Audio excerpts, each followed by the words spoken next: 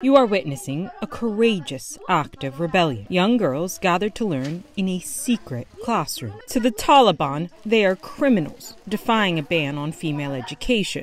But these students say they're determined to continue their schooling no matter the cost. Two of them told us why. I've told myself that even if the Taliban arrest me, I will stand up and tell them I don't want to be kept at home. I just want to learn. And that is not a crime. CNN was granted access to this underground classroom on the condition we conceal the identity of the students and staff and keep the location hidden. But allowing our cameras in comes at extraordinary risks. Mariam, not her real name, is their teacher. Fear is with us every second we're inside the school. But there's a power stronger than fear, our hope for the future.